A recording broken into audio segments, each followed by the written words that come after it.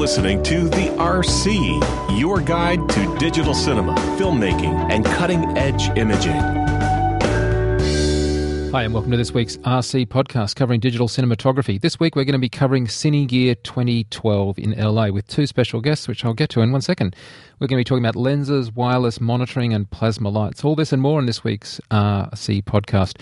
And look, we see our role here at the RC is to mine the news, sort of filter the blogs, and yes, even to go down some serious rat holes. This is the kind of camera tech that we're discussing, obsessing about, arguing about, and yes, even trying to work out. Anyway, this week on the conversation, Jason Wingrove is still tied up, though we're going to give you a link to one of the things he's been doing lately, which is just awesome. But I'm joined by two special guests from Los Angeles, my good friends, Jeff Heusser and John Montgomery. How are you guys? Hey, Mike. How's it going? Great to be here. Hello, and good to have John here in LA with me. Yeah, so this is a particularly good episode to have you both, as you've both just been at Cine Gear, which I was at last year, but obviously couldn't make this year. So I'm keen to talk to you and find out what was what and discover. But let me start by saying Cine Gear in LA, it's at Paramount, it's outside. Did you guys have good weather? Because it's kind of an exposed kind of event. Yeah, it certainly was, especially enjoying this type of weather after suffering through the Chicago winter, right? But no, it was really amazing to be actually out in the back lot on the studio on New York Street, and hanging out, and really a good turnout at the event. We arrived pretty early as it opened at 10 a.m., and there was a huge line to get in the parking lot, a huge line to get inside. And so it's really it's really a great event for people here in LA. Yeah, Mike, you'd have chuckled because having been there with me last year, we went to that parking lot we parked in last year, and there was a huge line. So we thought, we'll be smart. We'll go over to the other side where the entrance was. There's a parking lot over there. And we found this parking lot empty. We pulled in. Everything's fine. Well, they switched the entrance to the opposite side. I guess it makes sense. It's kind of a working studio. They must have to rearrange all the time. Yeah, exactly, depending upon what stage is available, and that's exactly what happened this time. So anyway, it was a great event. Not having been there before, I was impressed by it. I mean, I think it's especially considering the market that it is in, really important to have such an event here in Vegas. I mean, here in Los Angeles. I was just saying that though, but also it's interesting actually having just been at NAB in Las Vegas. A lot of the parallels there between that show and this one as well, from a manufacturing gear standpoint. Yeah, it's so close to NAB that there's usually not a lot of amazing things released new at Cine. It's not really a release show. It's just kind of a chance to get your hands on in a little less pressure. It's a hands-on show, isn't it? Exactly. Yeah, very much so. And ducking things that may fly by your head or roll by your feet, too.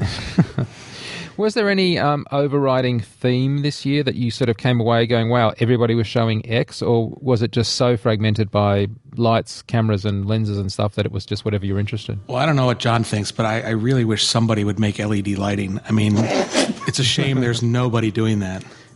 What was the other thing? There was another thing that was everywhere. Everybody had. It seemed like, I don't remember what it was. Well, helicopter rigs seem to be. Helicopter rigs were big. Oh, the boat rig was cool. And yes. They had a speedboat. Mike, you'd have appreciated this. A Mariner that you beat. Oh, perfect. The fxguide yacht. That's right. They had this speedboat there with a crane mounted to the very top of the boat, and I guess it was designed to hang over and crane over at water level, because they showed stills of chasing jet skis and stuff. It was pretty cool.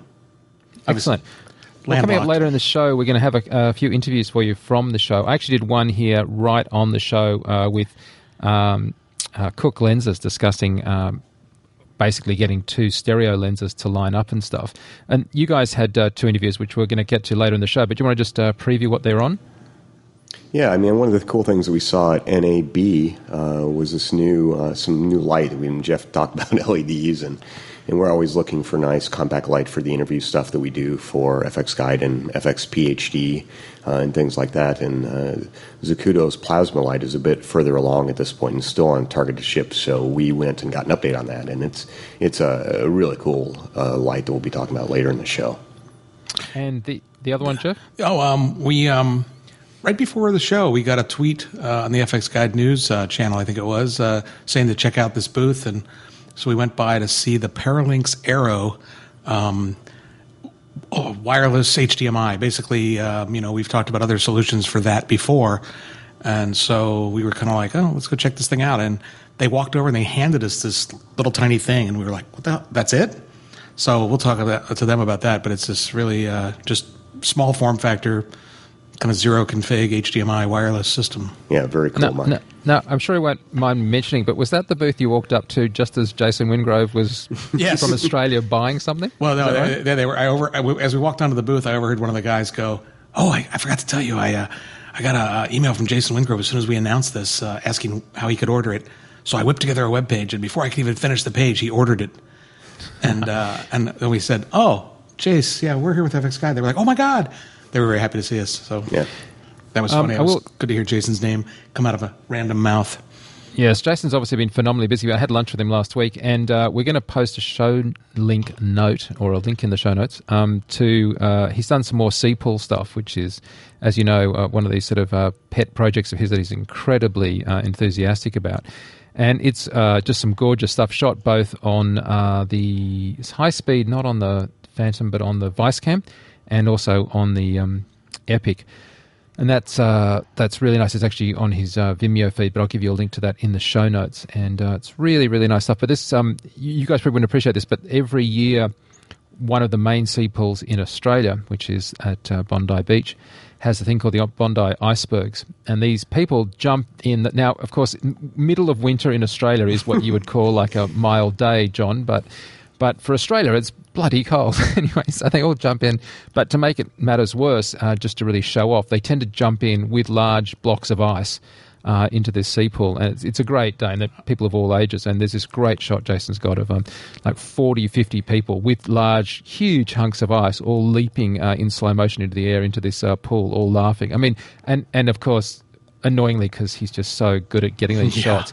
I love the sequel videos, yeah. Well, you'd think this one shot was staged, because in the middle of like 40 people, there is this little girl, she's like maybe 8, looking over at her mother, who is in the foreground. It is the most brilliantly choreographed shot. I mean, if I didn't know better, I would say Jason had all these people as extras, and they did it like 40 times to get this.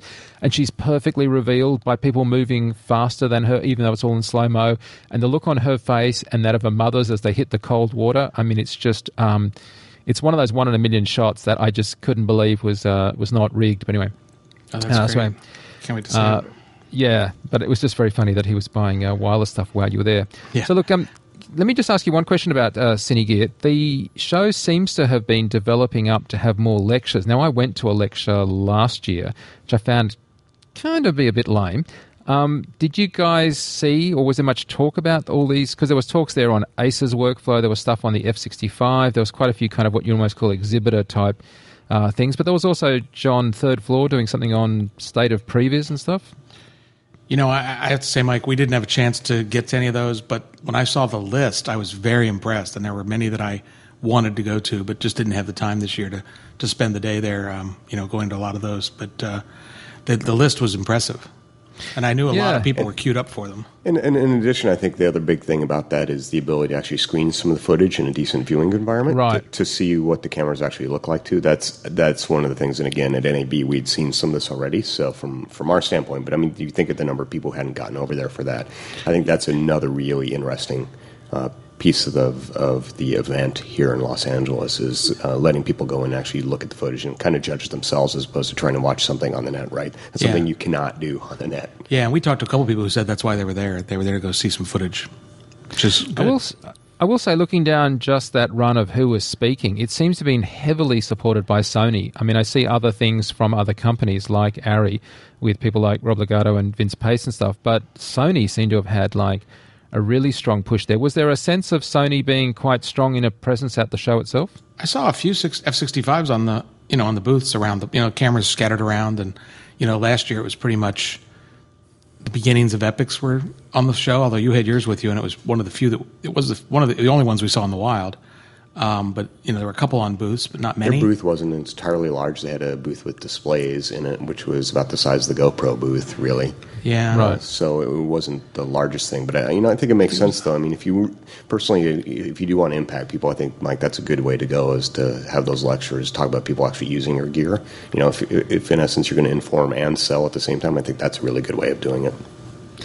Yeah, I've got to say that some of those talks obviously did sound a bit like what we'd heard at NAB, and there was one in particular that I picked up on in the trades discussion of 4K, and they were saying that the the elephant in the room for 4K is super close-up work, that getting those super close-ups at 4K, which they're seeing off F65 and Epic, is just meaning that makeup is becoming like a pretty big deal. And I laughed when I heard Rob Legato's quote from the same panel, and he said, well, you can just shoot that bit in 2K and then up-res it, and that'll act as like a filter. That's great. Make things look better. Yeah, so in my contract, I will not be shot in 4K. I'll only be shot HD or Somebody made a comment on Twitter the other day about one of the actors in one of these movies being projected 4K and kind of being like, that was a bad idea. I can't remember who it was or who tweeted it, so it's kind of a bad story, but I think it's a very true fact. It's like the old anecdote about West Wing when they went to high def, Suddenly they had to redo the first few episodes after they went to high def. The plants out the Oval Office window all looked very plastic because they could get away with that. And I think we're going to start seeing that quite a bit of a problem as people do start getting these higher resolutions and frame rates where stuff's just razor sharp. It was last year that Canon committed to the professional film market in a way that we'd sort of rarely seen such a strong push before, and set up the office in Los Angeles to have a sort of proper service support center. Did you get any sense of Canon being there en masse? Lots of cameras on booths, lots of C300s, right. Lots of rigs based around that form factor. Yeah, all the rig companies like Red Rock and Zacuto. I think Zacuto had one. I'm not sure. I think so. Yeah, but I mean, various other rigs and various other displays seem to have been loaned quite a few C300s to actually do that. Yeah, there was quite a bit of Canon gear on the floor. Yeah. Way more Canon gear, I would say. There were Aries, a lot of Aries, I guess. A lot of Epics. I would say Epic was kind of the standard on every booth. Yep. And then other cameras scattered as they could be. So, John, what's your take on the C300, C500? Like, are you tempted by a Canon camera at that price point, giving that kind of performance? Is it far enough away from a 5D Mark III that, it's worth spending the extra money, or...? From this standpoint, from my personal thing, for what I do, I'll rent something like that. I don't think purchasing it's in the cards, honestly. I don't need it for what I'm personally doing. So that's not of interest to me from that standpoint. That's actually something I've thought about because, for a while the Red was we could afford this camera and people were buying this camera. And before that, of course, everything was rented pretty much for any kind of professional gear. And I was wondering if the newer saturation of all these new cameras coming along is going to make people kind of go back to the rental market, kind of go back to the rental model. I have no evidence of this. I'm just speaking off the top of my head that I could see people at one point wanting to own the means of acquisition, but you reach a point where it's like you better be shooting enough that you're able to pay for it to keep it up to date, because it's going to be out of date in a few years and you're going to want the newest, hottest thing. Yeah, and I mention that only specifically because of the work I'm doing, Mike, right? I mean, that's the general what I'm doing with them. Traveling, the 5D Mark III fits in the bag. It's got the gear. It works well. That's why I say it from that standpoint. Well. That's for what we do specifically. That's not effects shots. That's not something bigger than the kind of interviews that we're doing on fxguide or FX PhD, right? So that's what I'm speaking to from that standpoint. Not to mention the fact we do have the Scarlett as well. Right. Yeah. But again, that a tool for the job thing. I mean, I think it's a really attractive camera, really fits some interesting place in the workflow and usability and so forth. I'm not denying that. I'm just strictly saying for what I use it for is all. It's interesting. We had this discussion as part of our camera tech course over at FX PhD with Tom Gleason. We were discussing this idea of owner-operator, and he was coming at it from the point of view, which of course makes perfect sense, is that as you're seeing sort of prices come down across the board and people are screwing people over, well, not screwing people, but screwing people down over the budgets, it's just a good way for a DOP to make extra money if they can actually get a slice of the rental business that's also part of the project. Now, that's not relevant for feature films, but for commercials and for other things, it makes a difference to him if he can rent his gear and he can include his gear in the setup. And of course, Jason Wingrove, who's a director, does the same thing. He has camera gears, epics, everything else, and he'll quite often package up a lot of that stuff into his own productions. And it's a slightly different economic model because you're not renting it out to somebody else. You're just using it yourself as your own rental company, which means two things. Firstly, you have to rely on your own gear because you don't have that backup of, hey, it didn't work, just give me another one. But also by the same token, it really well. It's set up the way you like it. Everything is sort of like, what you want it to be, the way you want it to be. And these guys, a lot of them, these owner-operators, I think there's a real appeal in that, just having your own stuff, especially given that, this stuff isn't that expensive, relatively speaking.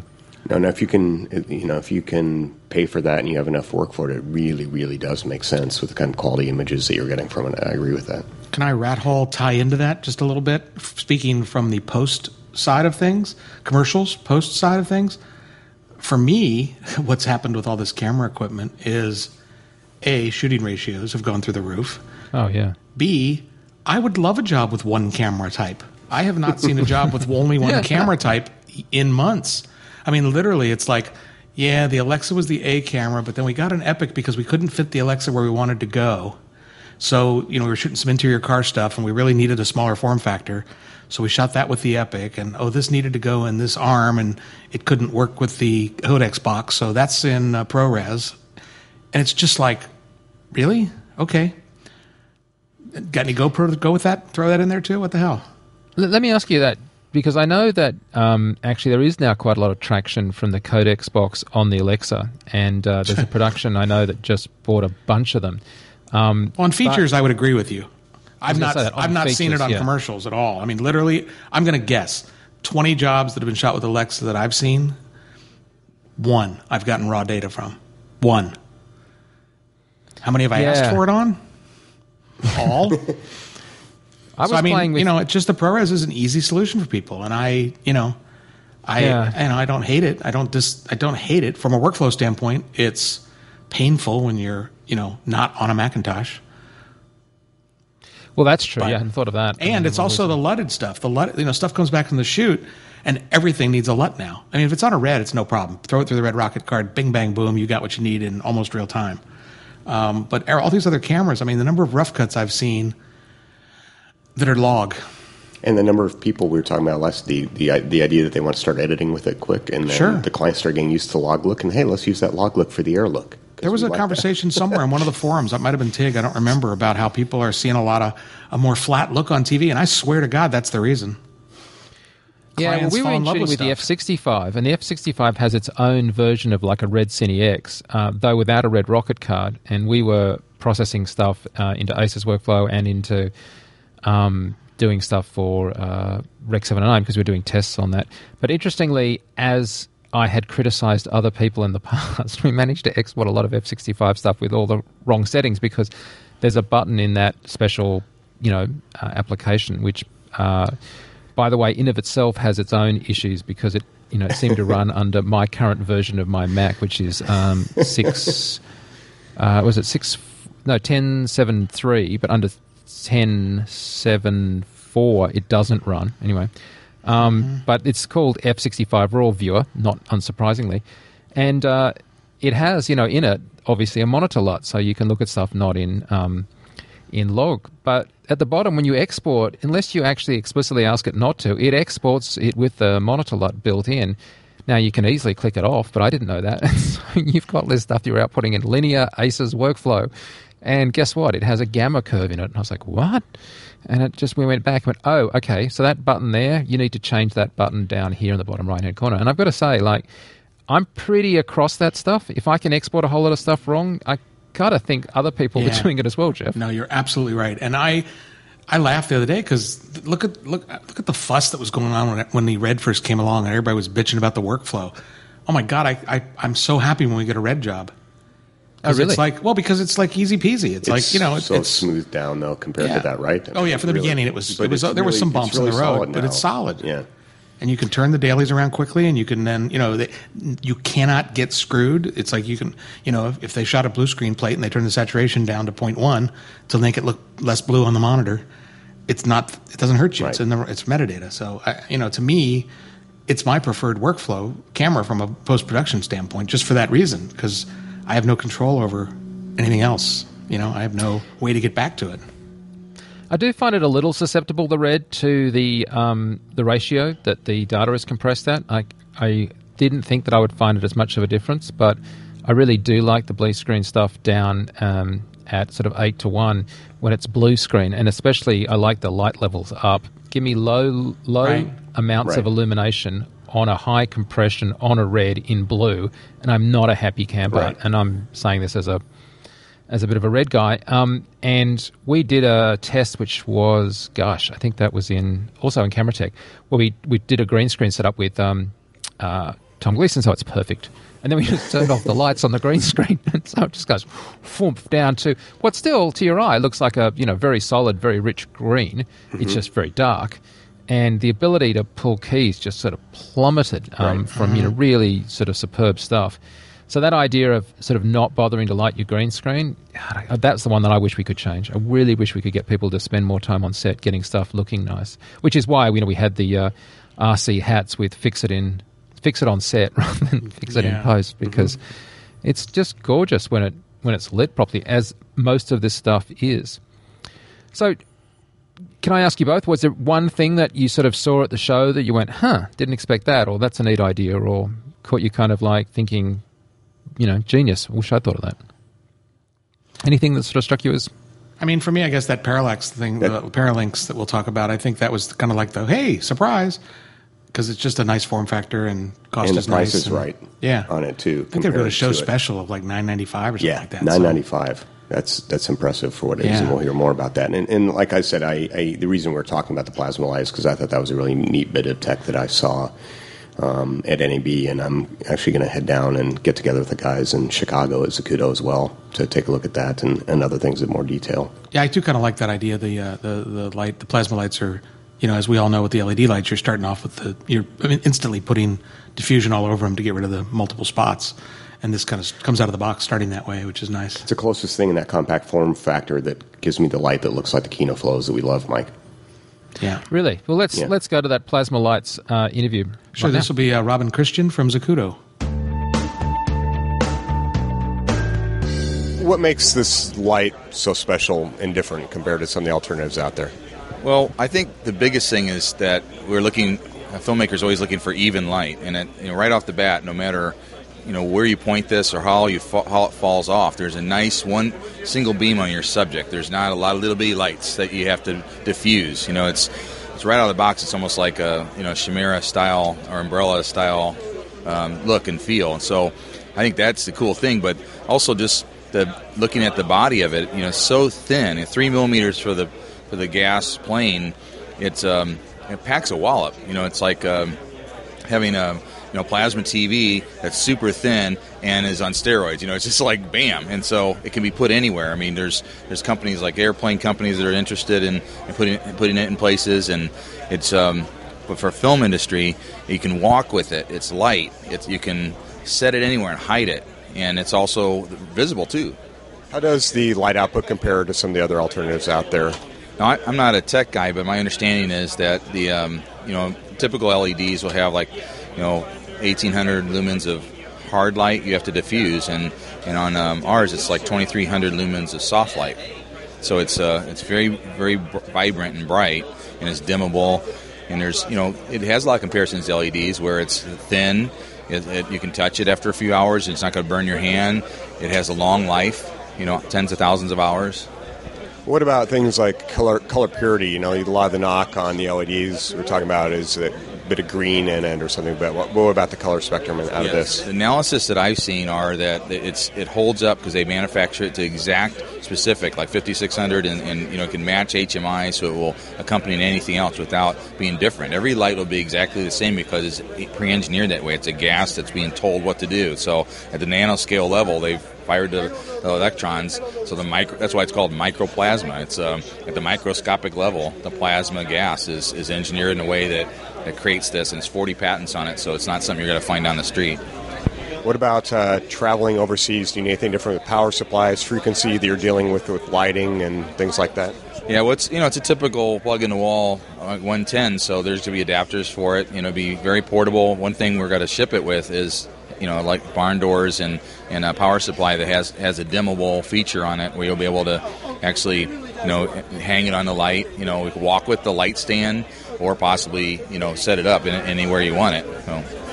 Do you know, one of the things about it is there a certain frequency that's coming off the light, though, that's different depending to match, like, PAL cycles, or if you're filming in PAL, do you know about... Well, I know that there's no flicker and stuff like that if you have, people doing super slow motion, it's not going to affect their light. Now, I'm not sure about the cameras that do 100,000 frames per second, but definitely if it's a typical, even like a 1,000 frames per second camera that Hollywood uses, and that's not really our target as much as independent filmmakers, you're not going to have any problems.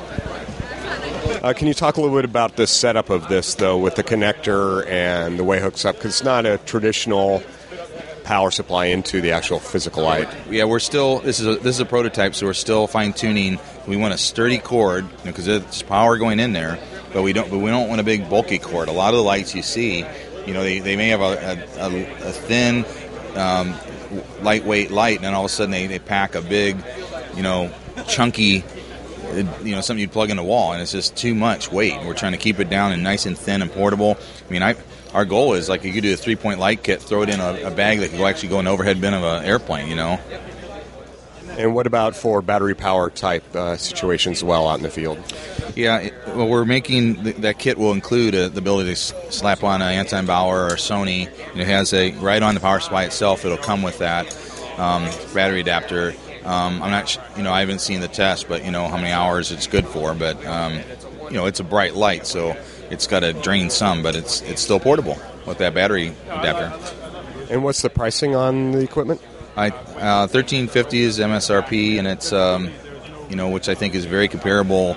It's $500 cheaper than your typical high-end LED, and it's comparable and it has advantages. Cool. Well, thanks so much for taking time to talk to us. I appreciate it. Thanks a lot. fxguide.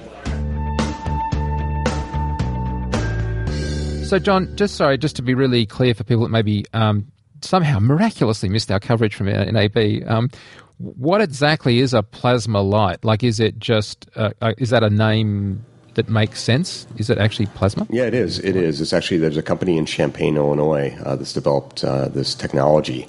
And I think due to the close proximity of it to Zacuto in Chicago, developed this. So it's just microplasma, and it's just basically it's just what's really interesting is it's incredibly thin, kind of plate almost. It's like a film or a glass plate almost. That is what I could explain it as. That has just incredibly smooth, soft, very, very soft light coming up off of it.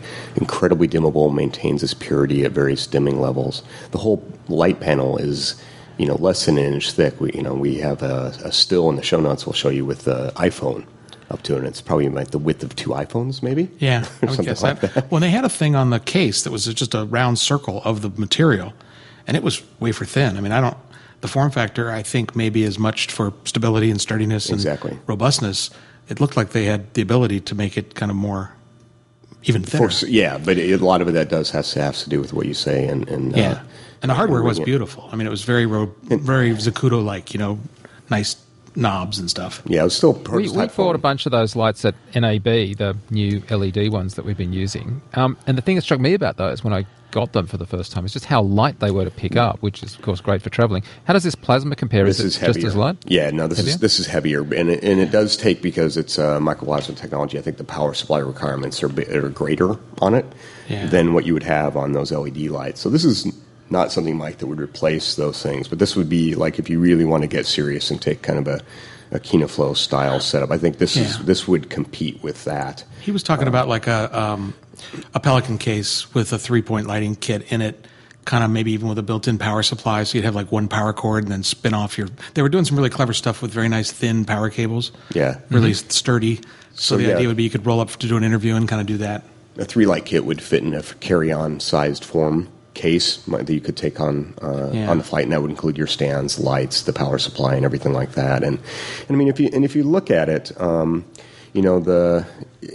the light output's almost close to double, not quite double, but just under double maybe the size of some other 1x1 panels, LED panels. Right. So it's actually a much brighter light source, and it's just, again, it's got that just beautiful softness that you do not get from the LEDs. It's also not susceptible to those, that dreaded, often talked about kind of spiky green look in the LEDs that people talk about a lot. The color purity is across the spectrum is much better at 5800 across. So it really is a nice looking light, and it's actually cheaper than any of those other alternatives, such as the 1x1 light panel or the Lowell or Ross as well. So I will say Zacuto Zacuto is a really warm, fuzzy feeling I have when you say that, because they do tend to make stuff that's practical. Yeah, they do, and really great group of folks with them as well. So it'll be interesting. And again, we've been invited to go there. It's just down the street. I get my hair cut in the same building.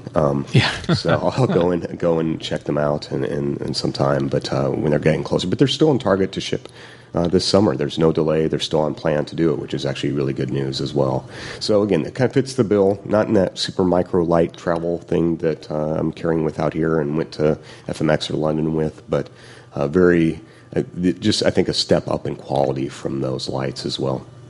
Well, yeah, and obviously when you do the nice hardware and the heavier frame and stuff, the stand becomes bigger. And like you said, the power supply is a big question mark, because they were showing it with batteries, but they were showing it with Z-Locks.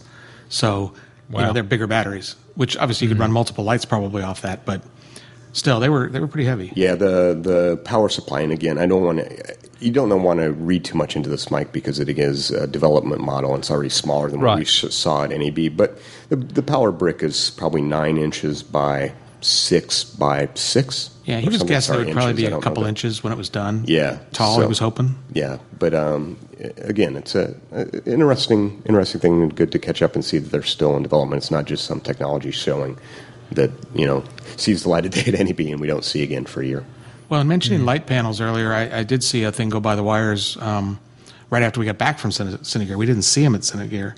Maybe they were there. We didn't see them, though. We didn't see these lights. They apparently have announced a 1x1 budget version for like under $1,000. I didn't see the lights. I saw the booth. I did not see the lights, but I might have overlooked it. Yeah, but it's the LED. It's LED style. But obviously the market pressures must be getting everybody to kind of bring those prices down. And I like the light panel stuff too. But I got to say though, Jeff's pick, Mike, is the cool thing that we saw at the show by far. The Paralinx. Really, really impressive.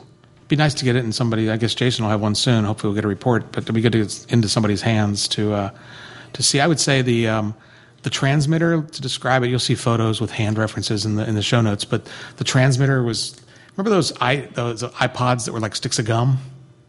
Kind of feeling. It's a little bit bigger than that. I think I was thinking today on the way over here, it's like a USB mobile modem, a stick that you put in your USB drive for cellular data. That's about the size of it, but that's heavier than this. It's about... this thing weighs nothing. It's feather light. Yeah. I don't think you'd stick this out of the camera. I think you'd do it to a cable and set it off to the side, but it's light enough that you could... I was thinking about it. Whatever you're going to power this with is going to weigh more than the thing itself. I thought, though, I saw it on a camera with a down converter. What does it take in? Well, I guess we should listen to just HDMI. HDMI in. It's literally, that's it. It's one HDMI connector and this box. That's it. And there's a micro USB on the side. That's it. That's the entire hardware on the transmitter side and the receiver side, as I remember. Yeah, the receiver is just a tiny bit bigger. It's about double the width, but about the same thickness, and also light as heck. The receiver has a bit more power requirements, so it's got a power in it as well. You can power it for USB power. Like if you had a USB battery, you could do it. Yeah, he talks about that in the interview. Yeah. Why don't we go to that now? It's Dan Keynes from Paralinx talking about the Paralinx Arrow. The Paralinx Arrow is an uncompressed wireless HD transmitter that has a range of up to 320 feet line of sight and up to 200 feet through walls, depending on what walls you're sending through. And picture quality? The picture quality is uncompromised by the transmitter because it doesn't utilize compression. It multiplexes the signal, and so you have no signal degradation. And it's quality. It's up to 422 sampling. 1920 1080. 1920 by 1080p, and or PSF. And what about delay? It has less than 2 milliseconds delay, so that's less than a frame. One of the things I've been impressed with is the size. We've seen transmitters before, but this one's really small and lightweight. Yeah, that's one of the things we're very proud of with this transmitter system. The size makes it so convenient. You can really place it anywhere on the camera, whether you're working with a big camera or a small camera. Everyone needs more real estate in the motion picture production world. So, and then power. How is it powered? We offer a D-tap power supply included in the kit, which will power the transmitter, and you can also power the receiver with the D-tap.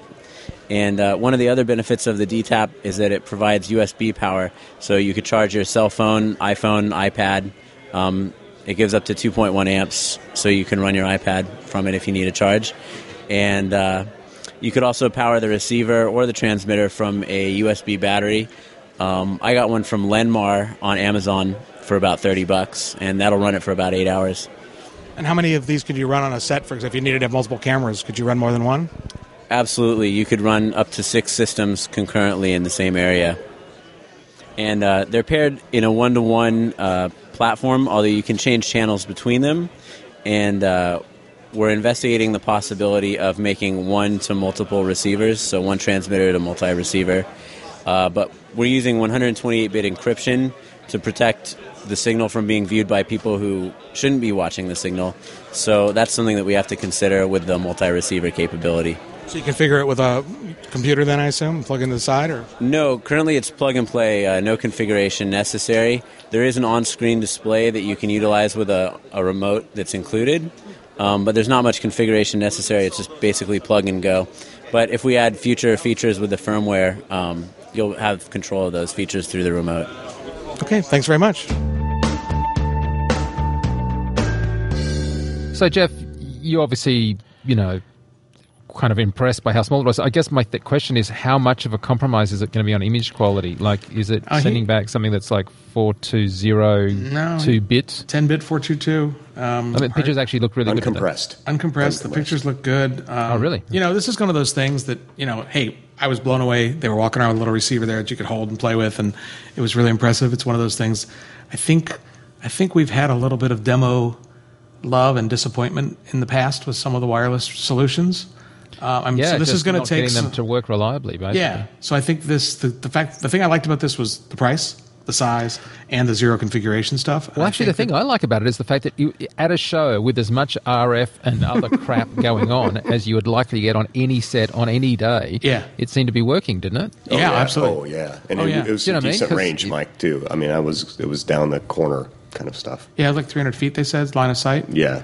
But it's like how many times have we been at a show and they go, well, it's not working here, of course, because there's like so much RF. Yeah, he said it's not. It says in the stuff, the papers they gave us, it's not Wi-Fi. It uses frequency skipping stuff, and it's pretty clever. They said you can have up to 6 of them on a set. Yeah, so it's one of those things. It's going to be one to get it in somebody's hands and get some reports back to see how it really performs. But I think it's definitely something to watch. That's for sure. What booth was that on? Do we remember what booth that was on?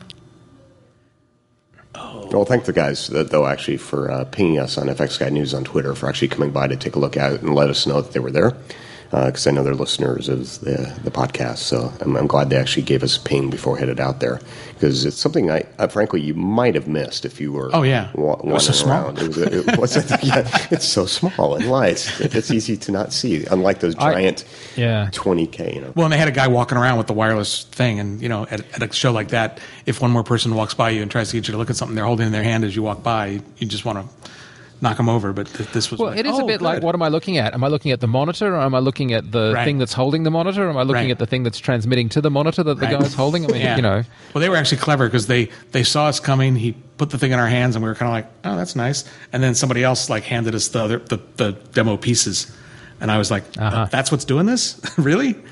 Yeah. Okay, and I had seen the video before that, so I knew at that point what it was. I was like, oh, that's cool. Well, let me just segue into my interview that I did just about Can the I time just of the give the Tool of the Show award? The Tool of the Show award. Do you know who I'm talking about? The guy walking around with the GoPro? No. The guy walking around Oh my God. Yes. The Tool of the Show award, the RC Tool of the... It was as in tool, as in complete jerk. Well, you may be a really nice guy. I don't say it, but he basically had this huge rig around his belt and shoulder. There's always somebody at a trade show that's wearing some ridiculous rig that you're like, oh my God, I can't believe you even go out in public wearing that. Basically, with a GoPro camera filming himself, pointed at himself, wandering around the show. And with a giant boom mic sticking out.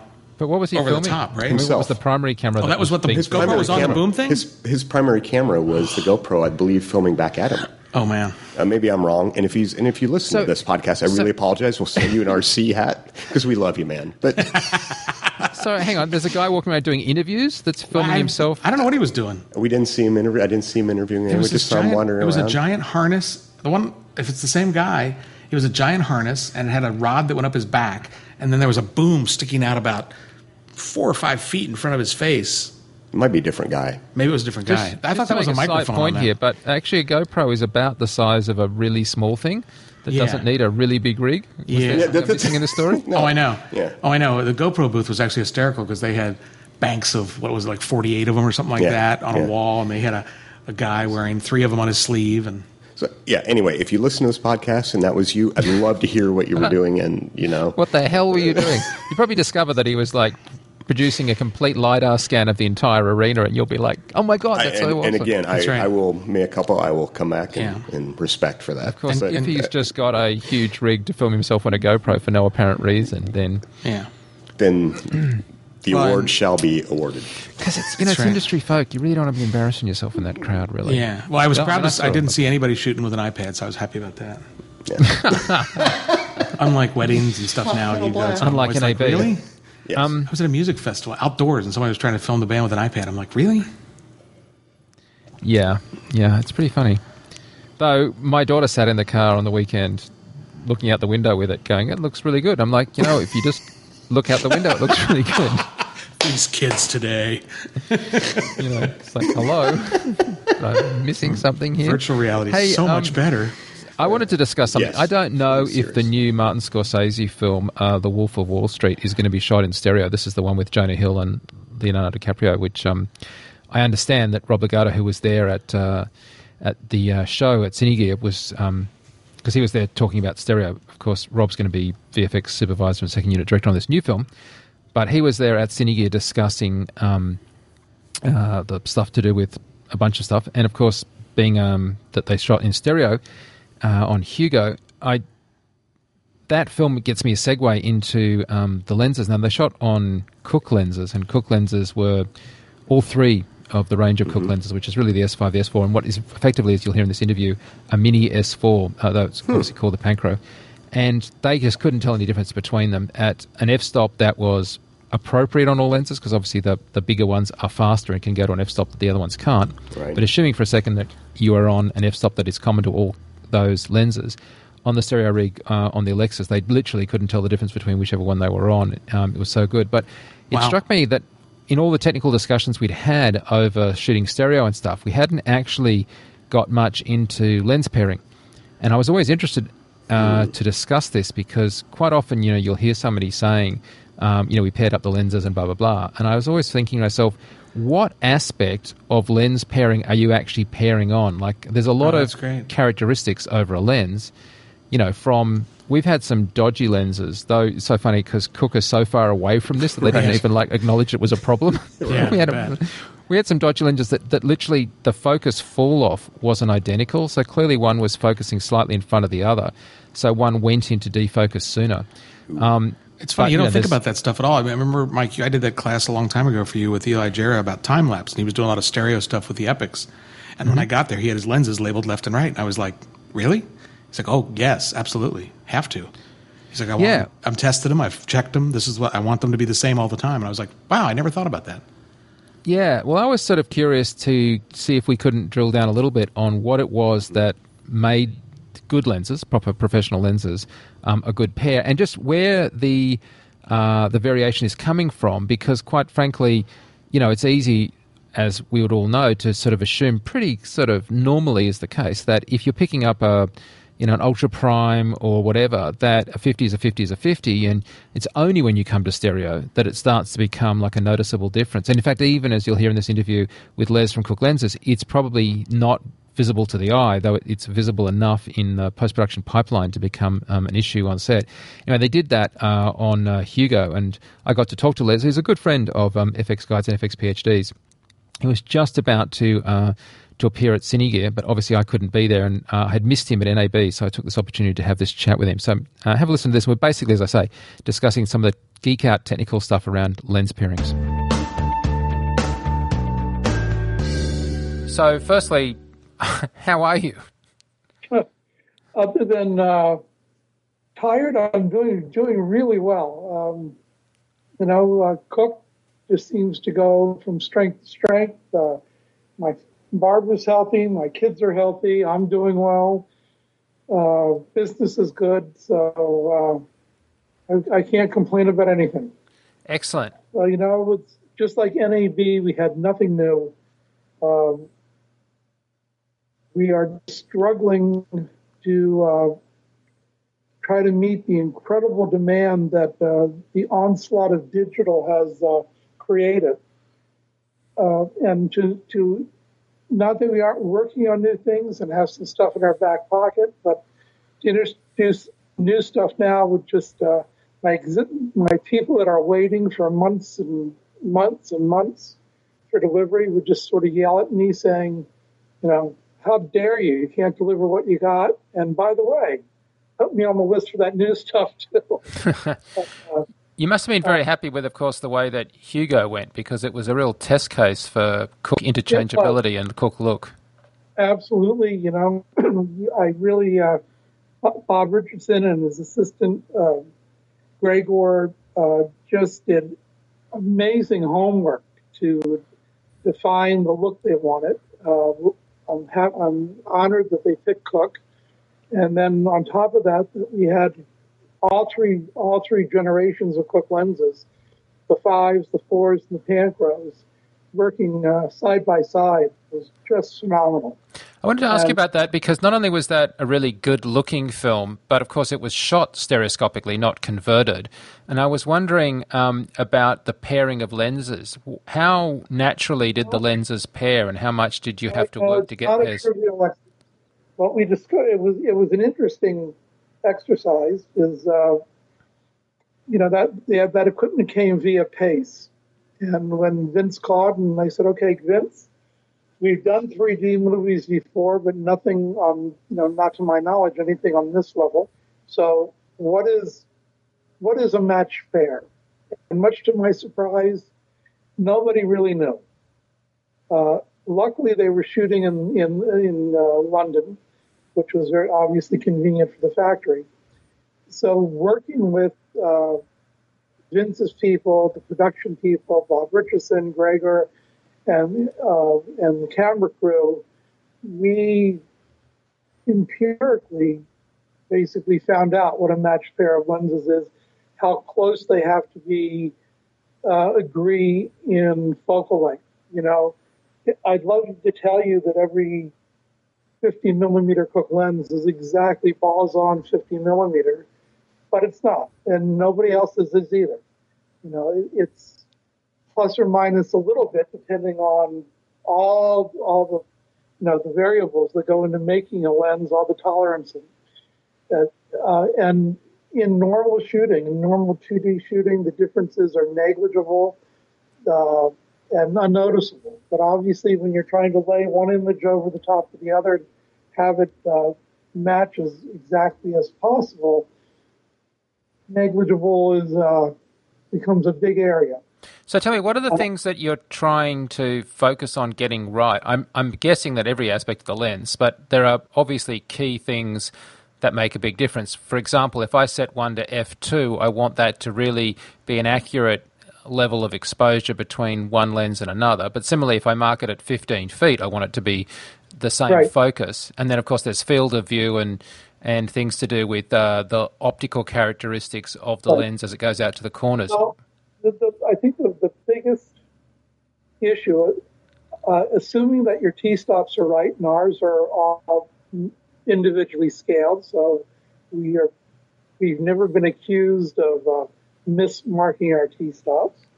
And your footage marks are correct, and once again, that each lens is hand measured, so if the camera is set correctly, there should be 15 feet on should be 15 feet.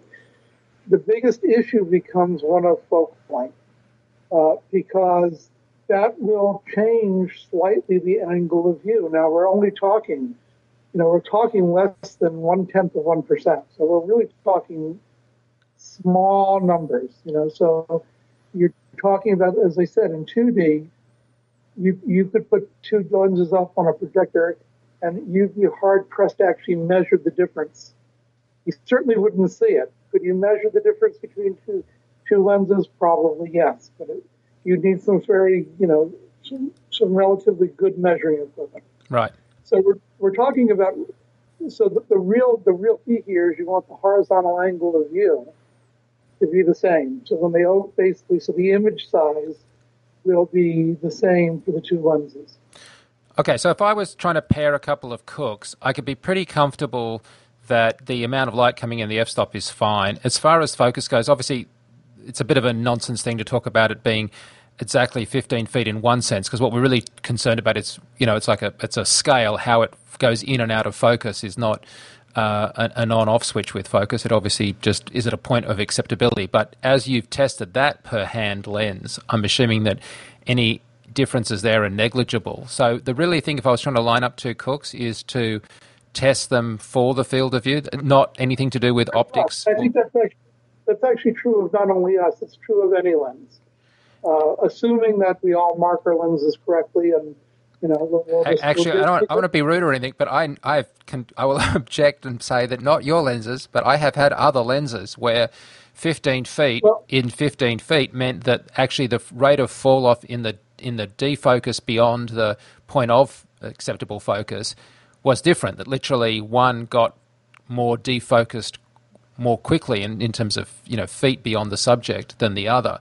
And that's when I was kind of stunned by that, but that wasn't with the Cooke lenses. So I think you're being generous. Anyway, but we'll leave your experience. Just put that aside for the moment. Yep. I think the biggest thing in matching a lens for 3D work is to be sure that the focal length is within this very small window of opportunity. Yep. Which is, as I said, less than half a tenth of percent. We're talking very, very closely matching. So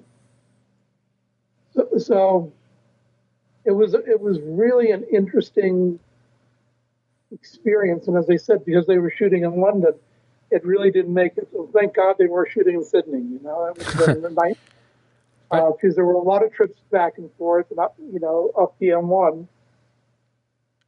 To sort this out, because as I said, nobody really knew.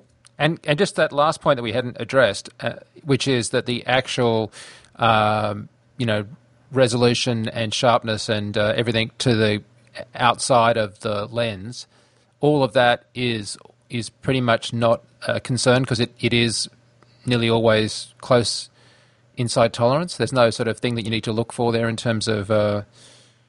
I'm not sure I follow the question. Well, so clearly on some lenses, as you go out to the edges of the lenses, you'll have very subtle differences in contrast or sharpness or just chromatic aberration or a bunch of other things, especially on some lenses. But I presume on Cooke's they're so clean across that that's not an issue when trying to match lenses, that there's nothing optically... It hasn't reared its ugly head with us. I think we have a very consistent, I think we're really known for a real consistency of build, and the S4 you get today is compared to the S4 you got 5 years ago, side by side. I don't think people see a difference. So. Right. And when they were matched, therefore, that was it. Like it was one matching at sort of pre-production, effectively, and then you were good to go. There's nothing else to be done, was there? No, I mean, we, as I said, Hugo started with 2 sets of 5s. They were really worried about light and speed because they were using Pace's mirror unit. Yep. And they had, I think, almost, the first 7 Alexas that either pretty damn near serial number 1. Yep. And so I think they were a little bit nervous because they were going in sort of the unknown with the Alexa. It turned out obviously great. But they discovered early on that they were basically using 3 rigs, two rigs and a Steadicam rig. And so they discovered early on that speed really wasn't the issue with the Alexa. So they quickly added 2 sets of 4s, which Vince already had. And then for the Steadicam work, picked up 2 sets of Pancros. I've made a lot of mistakes. One of them was reviving the Pancro name. That has sown a lot of confusion. Some people are disappointed because they're not the old Pancros. Some people are disappointed. Some people just don't understand. They're really mini S4s. So if you've seen any of our latest advertising, we're not dropping the Pancro name because I think it's a great name that deserves to continue. But we are sort of we're subtitling the new Pancros mini S4s. And that's really what they are. And of course, in the Steadicam instance, that was exactly the need because you wanted lighter weight lenses. It wasn't really anything to do with anything other than just weight and size of lenses on the rig. Right. And speed with these digital cameras really, unless you really want the non-existent depth of field, speed is at 2.8 is really a non-issue. Yeah, and of course they're all color balance and stuff in a modern sense, but they also contain your eye technology, so they are like really a modern lens. They do. The name, all of our lenses, the name hails back, but it's not like old technology. No, and the eye system, they did record all the data, although at the time they shot it, the Alexa was not supporting the internal data. Yep. So, and Pancros only have the internal connection. However, Alexa Arri announced at NAV they will be turning on eye support later this fall. Which is something we've been waiting for several years now, and really, yeah. I mean, that coupled with what is nominally meant to be gyro support in the Epics could provide a whole wealth of information that people want. We just need to get that accepted and adopted so that we can all benefit as an industry. Well, we're not sitting still on eye. There are, over the next year or so, we're going to be updating eye with, the eye system was originally designed back in around 2001.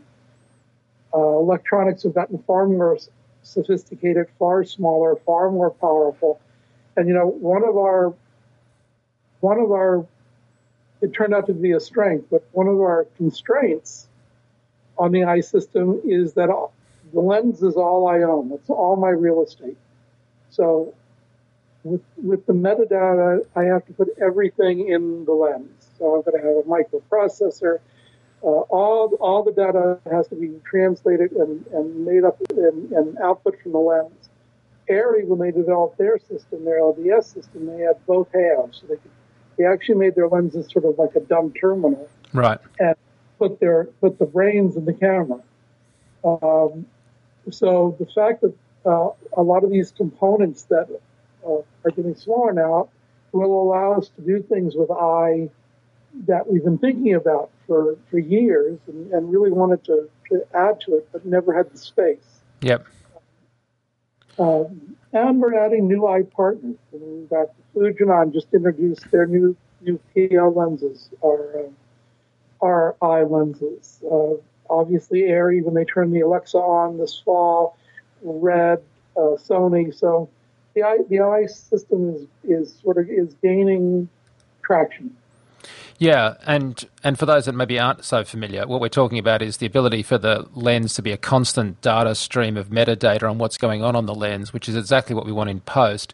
But in particular with the digital cameras, what was so appealing about it is that while you have an exterior mount on the sort of bigger lenses, say an S4 has an exterior mount that can go to an exterior recorder, if you can embed that metadata in the data stream where it's actually completely linked to the frame that you're looking at, then you're going to know on this frame this is where the lens was at, and you don't have to do a sort of a post process to bring those two into alignment, and that's incredibly powerful. And I know a lot of people from Pixel Farm type sort of tracking companies to us to other people are just keen to see this get to a tipping point where that's the norm, and then we can rely on data in a way we can't, because honestly, if it's recorded in the metadata at the time of the recording in the camera, this is reliable data. It's metadata we can take to the bank. It's not subject to human error. Right. It's the holy grail. Yeah. You know, when we were doing this, when we shot that test with you, God knows, like 10 years ago. It wasn't 10, but it was a while, yeah. At your mother's house. We were doing it with the data on a recorder, and it was, you know, it was sort of like shooting sync sound. It was a real pain. The holy grail is recording the data in the data stream at the frame. Yeah. That's absolutely it.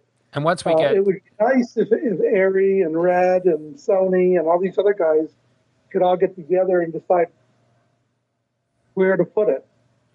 Yeah, absolutely, because if things like the camera tracker and Nuke can reliably get at the eye data, that's going to provide just a lot more information, including stuff how to understort the plate, which would make a really, you know, great difference. And literally what we just need is that sort of push to get it over the edge in terms of acceptance, because I don't think there's a technical problem now. It's just we need to know that enough lenses have it and enough people have it automatically happening that you can use it. As I said earlier, I think we are gaining some traction. Ingenue is also supporting the system. They weren't quite ready with their what they call ADS, Ingenue Data System, but it's an eye system. They weren't quite ready for it with on their long zooms when they shot Hugo. But it's all on the lens side, actually, between Fujinon and Ingenue and ourselves. You know, I think there's certainly enough there to shoot a major film now. Yeah, and there are other things like motion control. Must love the idea of being able to get data coming off the lens as they're working. I mean, it's just a ton of stuff. Yeah. Absolutely. We work with Mark Roberts out of London. He's eye compatible and can read the data, record it, and use it to play it back. Yeah, and a Milo rig is, you know, a brilliant motion control rig. Yep. Well, look, thanks for talking to us and updating us. Now, if people can't make it to Cine Gear, which is, of course, happening in Los Angeles, they can also hook up with you at IBC because... IBC, also Cynic, 2 weeks after IBC. If they check the Cooke Optics website, there's a calendar. There should be a calendar up there of where we are and when. And, of course, they can email me anytime, anywhere. Okay, well, hopefully we'll get to see you soon, my friend, and thanks for talking to us. Really appreciate it. Mike, I do appreciate it. You have a good, a good morning for you. Thanks so much, Les. Bye. Thanks, Mike. So, Mike, we didn't get a chance to visit Cooke while we were there. Did they have anything new at the show? No, they literally didn't have anything new, and ordinarily you might say, you know, a bit of a bummer they didn't have anything new there to show, or did they have much new at NAB? No, not really. But the real reason they had nothing new is that they have such a backlog of orders and they're so busy that Les literally thought he'd get lynched if he actually released something new, because all his existing customers would be like, okay, well, great with the new stuff, but can we just fulfill the orders for the stuff we want right now, please? So I'm glad they're going really well. And certainly digital cinematography has been a huge boost to a lot of the lens companies, especially ones that can reliably produce such good quality glass. But I do think it's funny that you're in a situation that, you know, people really don't want you to go do something else. They just want you to get this right. And I also say there are companies that ignore that and just continue to push on. And you get kind of frustrated with them. I've done that and go, look, I understand this is all great, but unless you get this solved, the rest of it's just bullshit. You know what I mean? Yes. Absolutely. I mean, you don't steal sort of news cycles by not producing anything new. But I got to tell you, you can really annoy customer bases if you don't get stuff sorted. Now, they don't have any problem that they're trying to solve, other than they're just meeting demand and working with productions. But be interested to see what that new Scorsese thing ends up doing. I really don't know what the details on it are, but well, I think also the stereo thing's interesting, the matching the lenses, and I mean, the future is going to be quite interesting too regarding that. I mean, hoping eventually for that day where some of the planoptic technology gets cut up, so you actually have one lens, right? Well, you have 1 million micro lenses, but you actually have some technology where that's not even a factor in it. Everything is going through the same lens. The other thing that's kind of interesting from a geeky camera techie point of view, and I can say this because it's released in London. I got to see Prometheus. Now, it doesn't release here until the weekend in Australia, though it did release already in the UK to try and take advantage of the Queen's Jubilee weekend crowd, and it's just gone mental. But that, of course, was shot on dual epics, and I got to say, I'm not going to review it. I'm not going to discuss anything. I'm not going to give any way plot points. I'm just going to say I thought the images looked really, really solid. So once that film is out, and maybe at the next RC, we can discuss it. Of course, Spider-Man's doing the same thing on the Epic, and there's a lot of big films coming out with some really interesting stuff, but shot, proper stereo. So I definitely saw it in stereo. Screamed like a girl. And beautiful. I mean, I visited the post houses in London, and absolutely fantastic, beautiful imagery. I haven't seen the film, unlike you, but I'll vouch for the imagery. Let's just talk about the trailer for a second. In mono. Yeah. I mean, obviously this is at the RC podcast, so we want to talk about cameras, but I got to say, some of those that are in the trailer, so I'm not giving anything away, shots of Prometheus coming through the clouds and stuff. I just think, for a shot that we've seen before, they look breathtakingly beautiful and original and wonderful. I thought it was just terrific work. Yeah, absolutely, and some funny stories behind that, but that's another... I had a question for you. I don't know if it's related or not, sort of, but wasn't there I think I remember seeing a story on FxGuide recently about, wasn't it Men in Black 3? Was it shot on film? A bunch of stuff recently has been shot on film and converted, and Men in Black 3... I can't remember. I'm going to say was shot on film, and they shot some stuff on the Alexa, the night stuff, and then it was a converted film. This is, in fact, what happened on John Carter from Mars as well. It was a converted film. Yeah, I remember that, yeah. I was just surprised at another one. I didn't know that. Have you guys seen Men in Black 3 yet? No. I saw it. We've obviously got some stuff up on fxguide about it. And I've got to say, the conversion is very good. I don't know that I'm being driven to 3D films that are converted. My personal thing is that I'm very keen to see things like Prometheus in 3D that was shot dual epic. Yeah. But by the same token, that's exactly the same reason I'm going to see Dark Knight in IMAX, because it was shot with some IMAX cameras. Yeah. So I'm still biased towards wanting to see stuff in the format that it was shot in to judge it. And also I've got a personal interest in red and stuff. But yeah, I mean, let's face it. We also saw some stuff for Spider-Man at Sony. And again, I can't talk about that. But a lot of these films, it's really nice to see such a dedication to image quality at both the camera end and following it right through to post-production. Because, I mean, the IMAX cameras, I can talk about Dark Knight. We haven't done any stories on Dark Knight. I mean, there is some stuff that Paul Franklin posted just on Twitter. Bits of film that were in the gutter from somebody doing a take and just ripping off the end of it and, throwing off a mag, whatever it was. And anyway, there was a piece of obviously trashed short end that are just obviously not relevant. And it's just an enormous piece of bloody film. And the cameras are just enormous. And it's just, I can't wait to see that stuff. So...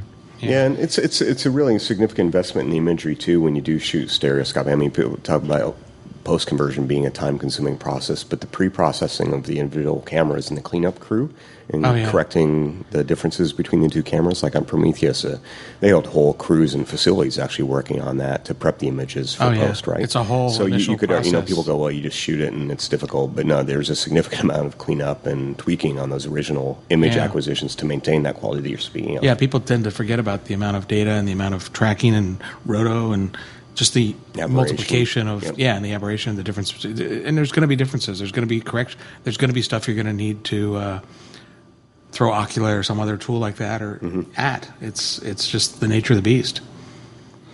Yeah. Well, thank you so much, guys, for taking time to talk to us and run us through Cine Gear. Is there anything we didn't cover? Do you want me to? I mean, I don't know what I don't know, but is there anything I didn't ask you about?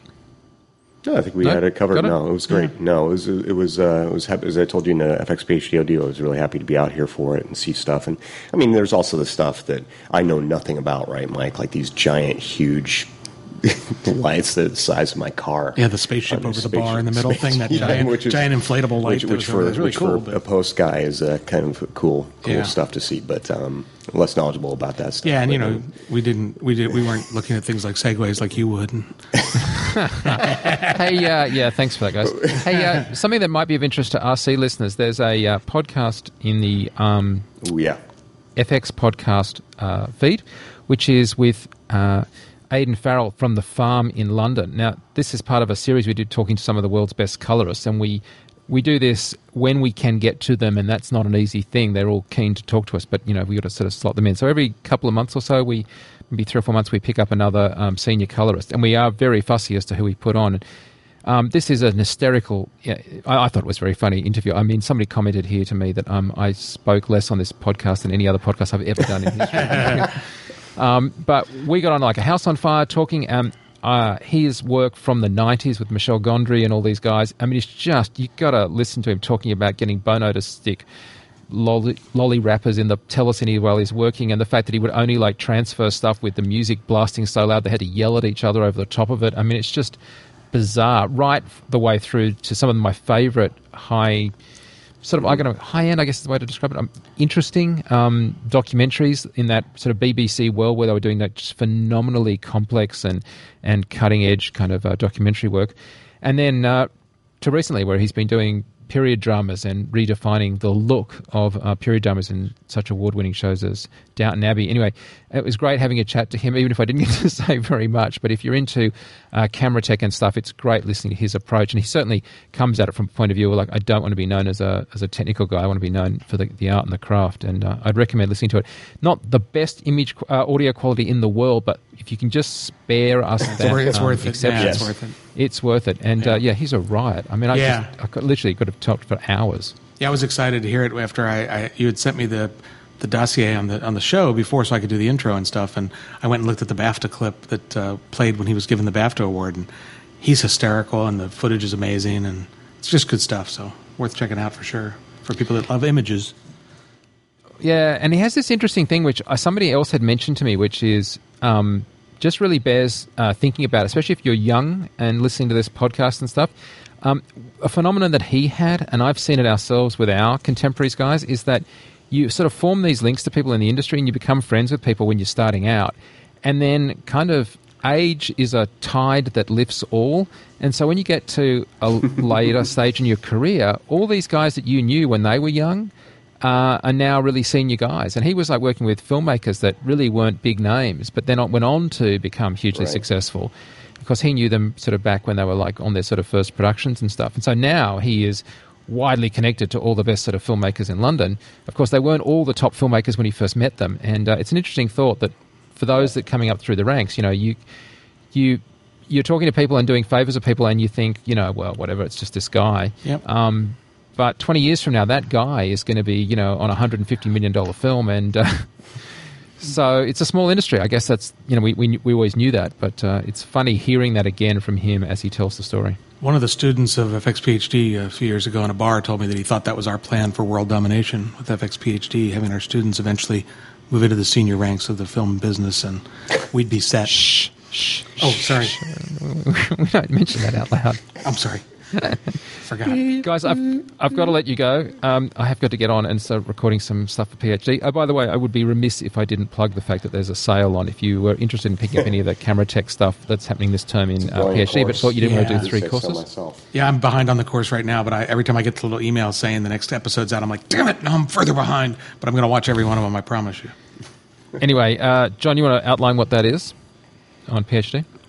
Yeah, actually, we did a lot of, it was actually something that came up at FMX, actually, talking to people when I was there in Europe, a lot of it saying they didn't really have enough time to take the full 3 courses and kind of get introduced to PhD. So we decided to do is just try a one-time only sale, and that's offer up 2 classes, plus you get background fundamentals for $199.